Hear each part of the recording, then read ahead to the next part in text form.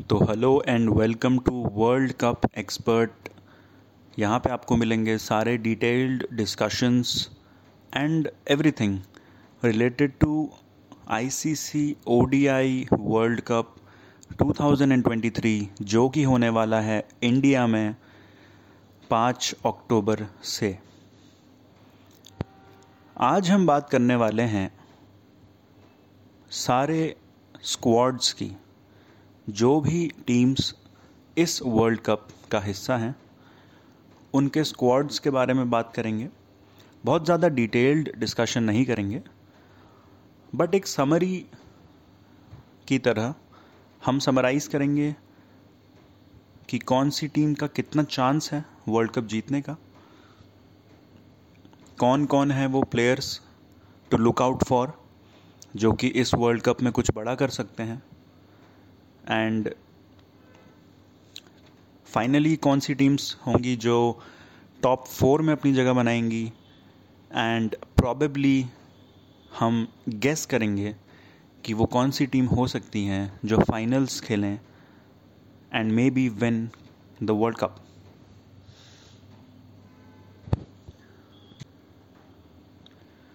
World cup start होने वाला है 5 अक्टूबर को। यहाँ पे खेलेंगे 2019 वर्ल्ड कप के फाइनलिस्ट्स इंग्लैंड और न्यूजीलैंड। इन दोनों के बीच खेला जाएगा, ये ओपनिंग मुकाबला होगा अहमदाबाद में, और फाइनल खेला जाएगा 19 नवंबर को, वो भी अहमदाबाद में। तो चलिए बात कर लेते हैं सारी टीम्स की। Let's begin with Afghanistan. तो अफ़गानिस्तान एक ऐसी टीम है जिसे अब कुछ एक्सपीरियंस हो चुका है। हम ये नहीं कह सकते कि एक फ्रेशर टीम है, एक नई टीम है, इंटरनेशनल क्रिकेट के सीन पे अभी नए हैं, ऐसा नहीं है। इनको टाइम मिला हुआ है, अच्छा खासा एक्सपीरियंस हो चुका है। जैसा कि हम इनके स्क्वाड में देख सकते हैं, इनके पास काफ़ी अच्छे एक्सपीरियंस्ड प्लेयर्स हैं। रहमानुल्लाह गुरबाज की बात करें, इब्राहिम ज़ादरान की बात करें, रहमत शाह की बात कर रहे हैं, नाजिबुल्लाह ज़ादरान, मोहम्मद नाबी की बात करें, राशिद खान की बात करें, मुजीबुर रहमान की बात करें, नवीन उल हक की बात करें, फ़ज़ल हक फ़ारूकी की बात करें, तो ये कुछ नाम हैं जो कि काफ़ी एक्सपीरियंस्ड हैं and they know how to play against big teams. Afghanistan की बात अगर हम करें तो अफ़गानिस्तान हर मैच में एक अच्छा परफॉर्मेंस देता ज़रूर है, लेकिन अनफॉर्चुनेटली ये most of the times losing side में होता है। बट हम उन्हें बिल्कुल भी हल्के में नहीं ले सकते। इनफैक्ट कोई भी टीम उन्हें हल्के में नहीं ले सकती। Let it be India, let it be England, let it be Australia, let it be New Zealand. Afghanistan एक ऐसी टीम है जो कि उलट फेर करने में, अपसेट्स करने में पीछे नहीं रहेगी। अब हम बात करते हैं इनके वर्ल्ड कप के चांसेस की कि कितना चांस है कि ये वर्ल्ड कप की ट्रॉफ़ी लिफ्ट कर सकते हैं। तो पर्सनली मुझे ऐसा लगता है कि अफ़गानिस्तान इस वर्ल्ड कप में 1 या 2 अपसेट्स ज़रूर कर सकता है एंड हो सकता है कि ये मिड टेबल फिनिश करे, but I do not see them qualifying for the top 4 and winning the world cup. But मुझे ऐसा लगता है कि अफ़गानिस्तान का सफ़र पिछले वर्ल्ड कप्स के मुकाबले थोड़ा बेटर होने वाला है एंड ये एक मिड टेबल फिनिश कर सकते हैं। अब हम बात करते हैं ऑस्ट्रेलिया की, ऑस्ट्रेलियन स्क्वाड की, और ये वो टीम है जो सबसे ज़्यादा बार वर्ल्ड कप्स जीत चुकी है, अपने नाम कर चुकी है। ये टीम भले ही वर्ल्ड कप से पहले इनकी फॉर्म डिप कर रही हो या कैसी भी फॉर्म हो, ये वर्ल्ड कप से पहले या वर्ल्ड कप में आते ही इनकी फॉर्म वापस आ जाती है। इनके पास बहुत अच्छे लेवल के बॉलर्स हैं। मिचेल स्टार्क की बात करें, जॉश हेज़लवुड की बात करें, पैट कमिंस की बात करें, इनके पास ऐसा पेस बॉलिंग अटैक है जो कि किसी भी टीम के बैट्समैन्स को चक्कर आ सकते हैं इनके पेस बैटरी को खेलते हुए। और इनके पास एक स्पेशलिस्ट स्पिनर है एडम जैम्पा, बैट्समैन भी इनके पास काफ़ी अच्छे हैं, काफ़ी एक्सपीरियंस्ड हैं, बहुत ही कंप्लीट स्क्वाड है, ऑलराउंडर्स भी हैं। बस इनकी एक समस्या है, एक प्रॉब्लम है, वो ये कि इनके पास कोई रिप्लेसमेंट नहीं है। अगर एडम जैम्पा बीच में किसी भी मैच में अनफिट होते हैं तो इनके पास कोई रिप्लेसमेंट नहीं है। इनको ट्रैविस हेड पे डिपेंड करना पड़ेगा कि वो कुछ 4-5 ओवर करा दें, या फिर ग्लेन मैक्सवेल पे डिपेंड करना पड़ेगा, जो कि पार्ट टाइम स्पिनर हैं। वो कोई A1 लेवल के स्पिनर हम नहीं कह सकते, कोई प्रीमियम स्पिनर नहीं है। लेकिन ऑल इन ऑल अगर देखा जाए तो फिर से वही होने वाला है। 90% चांस है कि फिर से वही होगा कि Australia is definitely going to make it to the top 4। और मुझे कोई भी हैरानी नहीं होगी अगर हम ऑस्ट्रेलिया को फाइनल में देखें तो। So this team has a very good chance of lifting the trophy once again. इन्हें कंपटीशन मिल सकता है सिर्फ एक दो टीमों से, जो कि हैं इंडिया से, इंग्लैंड से और एंड मे बी न्यूजीलैंड से। अब हम बात करते हैं बांग्लादेश स्क्वाड की। तो हाल फिलहाल में आपने न्यूज़ सुनी होगी कि तमीम इकबाल और शाकिब अल हसन के बीच में थोड़ा सा रिफ्ट चल रहा था। इनके बीच में थोड़ी सी कंट्रोवर्सी हुई थी। तमीम इकबाल चाहते हैं कि वो टॉप ऑर्डर में ही बैटिंग करें। He wants to open because उन्होंने अपनी लाइफ टाइम में ओपन किया है एंड 8,000 से ज़्यादा रन बनाए हैं उस पोजीशन पे खेलते हुए। वेराज शाकिब अल हसन चाहते हैं कि अगर वो एक दो स्पॉट्स नीचे बैटिंग कर लेंगे तो क्या ही दिक्कत है, क्या ही प्रॉब्लम है। बट हम कंट्रोवर्सी में नहीं पड़ेंगे। हमें नहीं पता कि पूरा मैटर क्या है। बट फाइनल ये है कि Tamim Iqbal is not in the world cup squad for Bangladesh. तो हम बात करते हैं बांग्लादेश के स्क्वाड की। बांग्लादेश एक ऐसी टीम है जिन्हें बहुत ज़्यादा एक्सपीरियंस हो चुका है, लेकिन फिर भी इनके किसी भी बैट्समैन का एवरेज 40 प्लस नहीं दिखाई देता है हमें। और इनके बॉलर्स में भी वो धार नहीं है जो कि इन्हें एक स्टैंड आउट टीम या एक बिग ओपोनेंट की तरह ट्रीट किया जा सके। जैसा कि अफ़गानिस्तान के लिए मैंने कहा, वैसा ही हम बांग्लादेश के लिए भी कह सकते हैं कि Bangladesh is going to finish mid table, maybe 5th maybe 6th पे शायद ये फिनिश कर सकते हैं। But I do not see them going into the top 4। ये कुछ बड़ी टीम्स को ज़रूर हरा सकते हैं, बीच में अपसेट्स कर सकते हैं, एक दो मैच का अपसेट हो सकता है, बट ज़्यादा कोई इफ़ेक्ट पड़ेगा नहीं अनलेस एंड अनटिल ये कोई एक्स्ट्रा ऑर्डिनरी परफॉर्मेंस दिखाएं। सो फाइनल प्रेडिक्शन यही है कि Bangladesh is going to finish mid table. अब हम बात करते हैं इंग्लैंड टीम की। और England team is one of the hot favourites to win this world cup. What a squad! इस पूरे स्क्वाड में बहुत सारे स्पेशलिस्ट बैट्समैन हैं जो कि बॉलिंग करना जानते हैं, अच्छी बॉलिंग करना जानते हैं। बहुत सारे स्पेशलिस्ट बॉलर्स हैं जो कि अच्छी बॉलिंग करना जानते हैं। Full of allrounders. इनका batting top order, middle order नहीं है, ये नंबर 8 या 9 तक इनकी बैटिंग जाती है। और इनकी जो बॉलिंग है वो तो आप जानते ही हैं, Mark Wood, Chris Woakes, David Willey, Reece Topley, Ben Stokes के आने की वजह से इनको बहुत ज़्यादा एक पुश मिला है जो कि वर्ल्ड कप के लिए आए हैं। मोइन अली इतने एक्सपीरियंस्ड प्लेयर हैं, जॉस बटलर हैं ही, और जॉनी बेयरस्टो के ऊपर ज़िम्मा रहेगा एक एक्सप्लोसिव स्टार्ट दिलाने का। So I can definitely see this team going to the top 4 and एक बहुत अच्छा चांस है, मे बी 30-40% चांस कि ये टीम वर्ल्ड कप जीत सकती है। बट टूर्नामेंट स्टार्ट होने के बाद ही हम अपनी कुछ फाइनल प्रेडिक्शन करेंगे। लेकिन अगर हम ऑन पेपर देखें, अगर हम इनकी एबिलिटी की बात करें, तो England squad is definitely a world cup winning squad, no doubt about that. इनके सारे बॉक्सेस टिक हैं। इनके पास स्पिनर्स हैं, इनके पास पेसर हैं, इनके पास बैट्समैन हैं। ये आईपीएल भी खेलते हैं, ये जानते हैं इंडियन कंडीशंस को, and all in all this is an A1 team. So I can definitely see this England team going into the top 4 and there is a very good chance कि ये world cup की trophy lift कर सकते हैं. अब बात करते हैं हमारी अपनी इंडियन टीम की. सो इंग्लैंड के बाद अगर हम किसी को हॉट फेवरेट देख सकते हैं वर्ल्ड कप के लिए, वो है इंडियन टीम.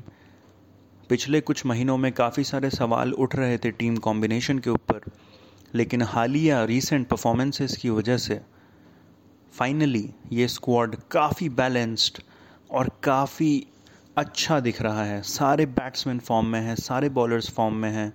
टीम कॉम्बिनेशन बहुत ही बैलेंस्ड, बहुत ही डिसिप्लिन, बहुत ही अच्छा लग रहा है. अगर हम बात करें ओपनर्स की, Rohit Sharma, Shubman Gill top class openers हैं हमारे पास. फिर कोहली आते हैं, श्रेयस अय्यर आते हैं, केएल राहुल आते हैं. ये एक इकलौता ऐसा स्क्वाड है आई थिंक जिनके टॉप 4 या टॉप 5 की एवरेज 40 प्लस है. सारे स्पेशलिस्ट बैट्समैन हैं. उसके बाद हार्दिक पांड्या और रविंद्र जडेजा के आने से आपको एक्स्ट्रा स्टेबिलिटी मिलती है जो कि कोई भी टीम चाहेगी. एक फास्ट ऑलराउंडर और एक स्पिनिंग ऑलराउंडर आपके पास है. प्लस इंडियन टीम के जो बॉलर्स हैं वो रेड हॉट फॉर्म में हैं, जैसे हमने देखा था मोहम्मद सिराज को एंड मोहम्मद शमी को. तो ये टीम ऑल इन ऑल बहुत ही ज़्यादा अच्छी है. Kuldeep Yadav is in very good form, is in the form of his life I guess. Ishan Kishan, Suryakumar Yadav भी हैं जो कि मौका मिलने पे फायर कर सकते हैं. Ravichandran Ashwin has got all the experience. And finally हम बात कर सकते हैं लॉर्ड शार्दुल की.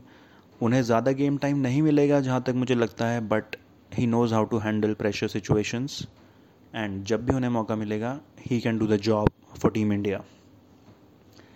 सो इंडियन टीम के लिए प्रेडिक्शन ये है कि we are definitely 100% going into the top 4 and there is a 70 to 80% chance कि हमारी टीम वर्ल्ड कप लिफ्ट करेगी. हालांकि ये सिर्फ वर्ल्ड कप से शुरू होने से पहले का प्रेडिक्शन है.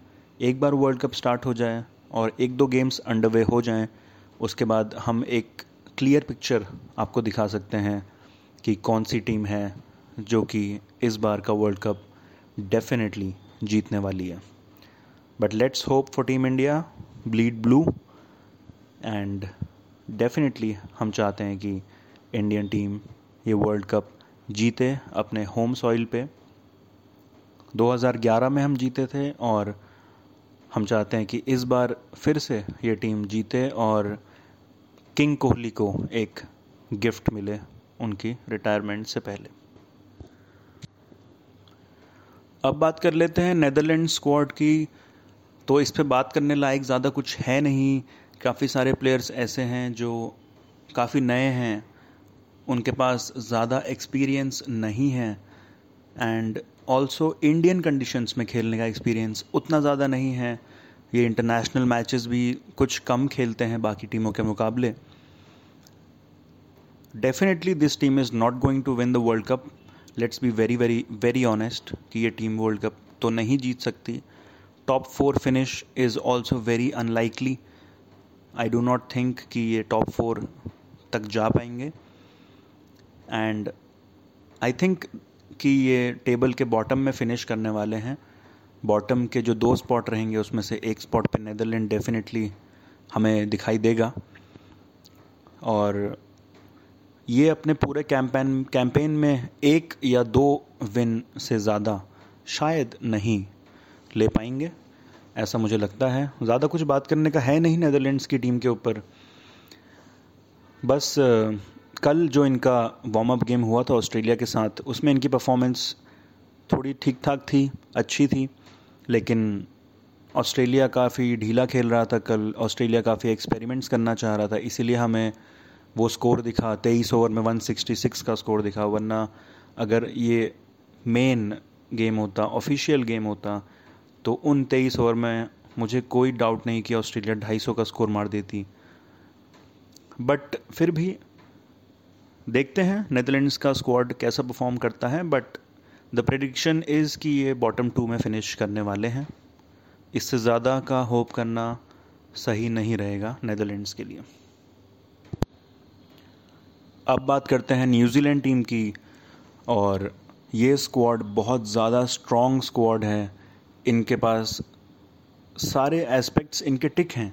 इनके पास सारे बॉलर्स हैं, सारे बैट्समैन हैं, अच्छे बॉलर्स, अच्छे बैट्समैन, ऑलराउंडर्स हैं, सब एकदम एक्सपीरियंस्ड हैं, बहुत ज़्यादा एक्सपीरियंस्ड हैं। They know how to handle pressure. Last world cup के फाइनलिस्ट रह चुके हैं।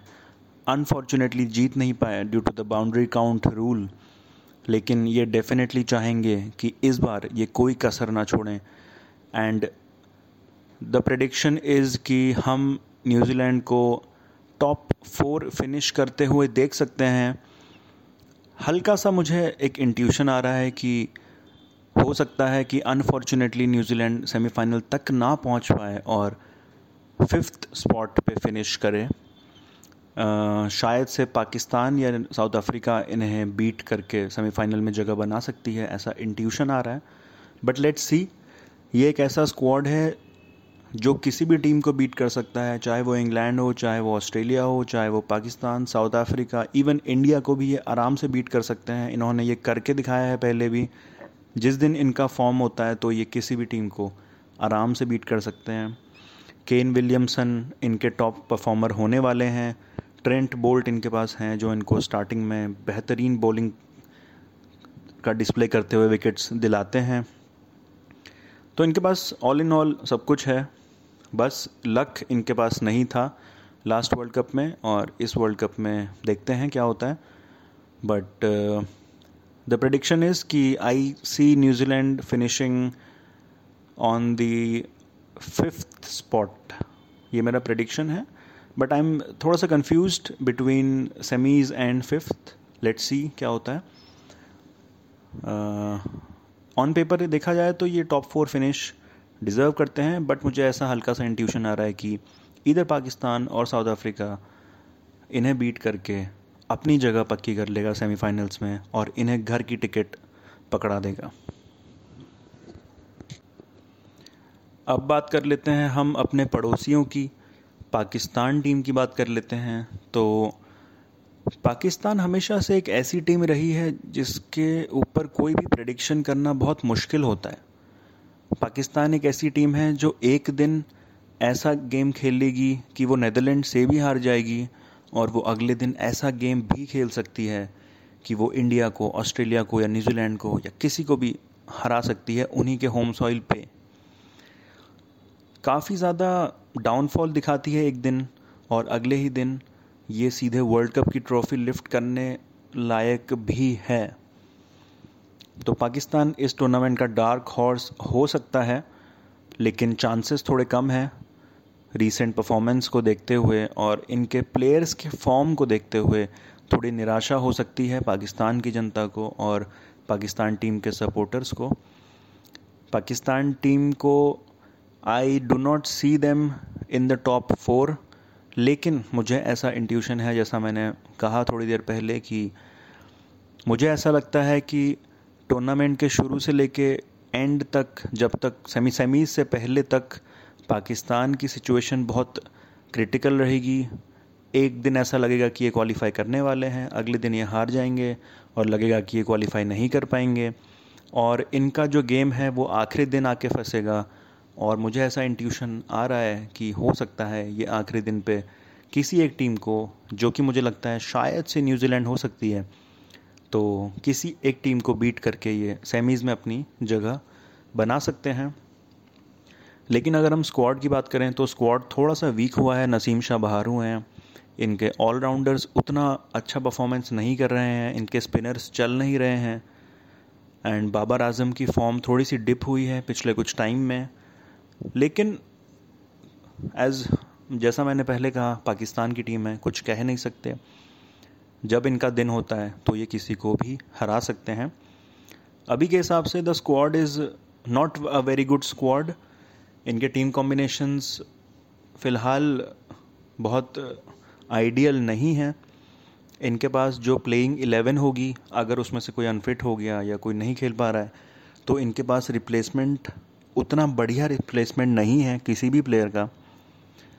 सो मुझे लगता है कि लड़खड़ाते हुए पाकिस्तान टॉप 4 फिनिश कर सकती है, लेकिन वर्ल्ड कप जीतना इज़ वेरी अनलाइकली, और आई थिंक 99% चांस है कि Pakistan is not going to lift the world cup this time. ये है फाइनल प्रेडिक्शन। अब बात कर लेते हैं साउथ अफ्रीका स्क्वाड की। तो इस टीम को तो मैं पर्सनली काउंट भी नहीं कर रहा था कि ये टॉप 4 तक भी आ पाएंगे या वर्ल्ड कप जीत भी पाएंगे या नहीं, क्योंकि इनकी परफॉर्मेंसेस कुछ खास नहीं दिख रही थी। लेकिन जो फ़िलहाल रिसेंटली जो इनकी सीरीज़ अभी अभी फिनिश हुई है ऑस्ट्रेलिया के साथ, और इन्होंने जो फाइट दिखाई है, 2-0 पे चल रही थी सीरीज़ और उसके बाद ऐसा कमबैक किया कि 3-2 से वो सीरीज़ अपने नाम कर दी और बड़े बड़े स्कोर्स बनाए, बहुत बड़े बड़े स्कोर्स बनाए। तो ये टीम फिर से कंटेंशन में आ गई है। बट मुझे ऐसा लगता है कि South Africa has not got a very good squad. इनके पास एक बहुत अच्छा स्क्वाड नहीं है। इनके प्लेयर्स, कुछ प्लेयर्स एक्सपीरियंस्ड हैं, लेकिन कुछ प्लेयर्स के पास वो एक्सपीरियंस नहीं है इंडियन सॉइल पे खेलने का और बड़े टूर्नामेंट्स में परफॉर्म करने का एक्सपीरियंस नहीं है। जैसा कि मैंने पाकिस्तान के लिए कहा, वैसा ही मुझे लगता है कि साउथ अफ्रीका की स्थिति होने वाली है। ये लड़खड़ाते हुए ये बड़ी टीम से हारेंगे, इंडिया से, ऑस्ट्रेलिया से, इंग्लैंड से शायद ये हारेंगे, लेकिन ये छोटी टीम्स को रौंदते हुए, मतलब कंप्लीटली रौंदते हुए, हो सकता है हमें साउथ अफ्रीकन टीम की तरफ से इस वर्ल्ड कप में 400 प्लस का स्कोर भी देखने को मिले। मुझे ऐसा लगता है कि लड़खड़ाते हुए ये अपने अभियान को आखिरी दिन तक ले आएंगे और आखिरी दिन पे ये किसी तरह सेमीफाइनल के लिए क्वालिफाई कर सकते हैं। There is a 50-50% chance, but मुझे ऐसा लगता है ये मिड टेबल फिनिश डेफिनेटली करने वाले हैं और there is a slightly outside chance कि ये आखिरी दिन पे किसी टीम को बीट करके सेमीज़ में जगह बना लें, but I do not see them lifting the world cup. तो अब हम बात करते हैं अपने फाइनल टीम की, जो कि है श्रीलंकन स्क्वाड की। तो देखिए, श्रीलंकन स्क्वाड ऑन पेपर उतना अच्छा नहीं है, काफ़ी एवरेज स्क्वाड दिख रहा है, लेकिन हमने अपने पास्ट में देखा हुआ है कि आईसीसी टूर्नामेंट्स के आते ही ऑस्ट्रेलिया की तरह ही श्रीलंकन टीम भी स्ट्रॉन्ग हो जाती है और अपने फॉर्म में आ जाती है। और हमने ऐसा देखा है पास्ट में कि ये किसी तरह श्रीलंकन टीम अपनी जगह सेमीज़ में पक्का बना लेती है और फाइनल में भी बना लेती है, ऐसा भी हमने देखा है। बट मुझे ऐसा लगता है कि ये टीम डेफिनेटली कई टीमों को हराएगी, कई टीमों को टफ़ कंपटीशन भी देगी और कई बार कुछ अपसेट्स भी कर सकती है, दूसरी टीमों का गेम ख़राब भी कर सकती है। बट मुझे ऐसा लगता है कि ये पूरी मेहनत के बाद भी लास्ट में इनका हार्ट ब्रेक हो जाएगा और ये टॉप 4 में नहीं पहुंच पाएंगे sadly. But you never know, ये श्रीलंकन टीम एक डार्क हॉर्स की तरह भी है और ये अपने दिन पे किसी भी टीम को हरा सकती है। द रीज़न इज़ दैट कि इनको इंडियन पिचेस पे खेलने का एक्सपीरियंस है और इनके पास स्पिनर्स अच्छे हैं जो कि किसी भी बैटिंग लाइनअप को ध्वस्त कर सकते हैं। तो अगर इनके बॉलिंग लाइनअप चल गया अच्छे से और इनके बैटिंग लाइनअप ने थोड़ी सी भी हेल्प कर दी तो ये अच्छी टीमों को हरा सकते हैं। बट फाइनली मुझे ऐसा लगता है कि ये टॉप 4 में नहीं जाएंगे और ये आखिरी दिन इनका हार्ट ब्रेक होगा और ये एयरपोर्ट से वापस श्रीलंका घर पहुंच जाएंगे। तो ये तो हमने बात कर ली है सारे टीम्स की, सारे स्क्वाड्स की। एक छोटा सा डिस्कशन हमने कर लिया है कि कौन सी टीम के कितने चांसेस हैं जीतने के, कौन सी टीम कहाँ पे फिनिश करने वाली है हमारे अकॉर्डिंग। अब हम बात कर लेते हैं कि टॉप 4 में मैं किसे देखता हूँ और किसे मैं नहीं देखता हूँ। तो देखिए दोस्तों, कुछ टीम्स ऐसी हैं, पहले हम उनको अलग से काउंट कर लेते हैं। Australia, India, England, New Zealand, South Africa और पाकिस्तान। इन 6 टीमों में से ही टॉप 4 होंगे और जो नाम मैं कंफर्म कर सकता हूँ कि ये नाम डेफिनेटली मुझे ऐसा लगता है कि पहुँचने वाले हैं सेमीज़ में, वो है इंग्लैंड और इंडिया। ये दो नाम मुझे ऐसा लगता है कि डेफिनेटली पहुंचने वाले हैं सेमीज़ में। और तीसरा नाम मुझे लगता है कि ऑस्ट्रेलिया भी पहुंचने वाला है सेमीज़ में। और जो चौथा स्पॉट होगा उसके लिए काफ़ी जद्दोजहद हो सकती है न्यूजीलैंड, पाकिस्तान और साउथ अफ्रीका के बीच में। और अगर हम थोड़ा सा और अगर प्रेडिक्शन करना चाहें तो मुझे ऐसा लगता है कि साउथ अफ्रीका अनफॉर्चुनेटली चोक कर जाएगी एंड नहीं पहुंच पाएगी टॉप 4 में। तो बचती हैं दो टीमें जो कि हैं न्यूजीलैंड और Pakistan for the fourth spot. और मुझे लगता है ये गेम होगा काफ़ी थ्रिलिंग गेम, डिसाइडर गेम होगा। और हल्का सा इंट्यूशन है कि Pakistan can come into the top 4 and the Kiwis can be heartbroken again.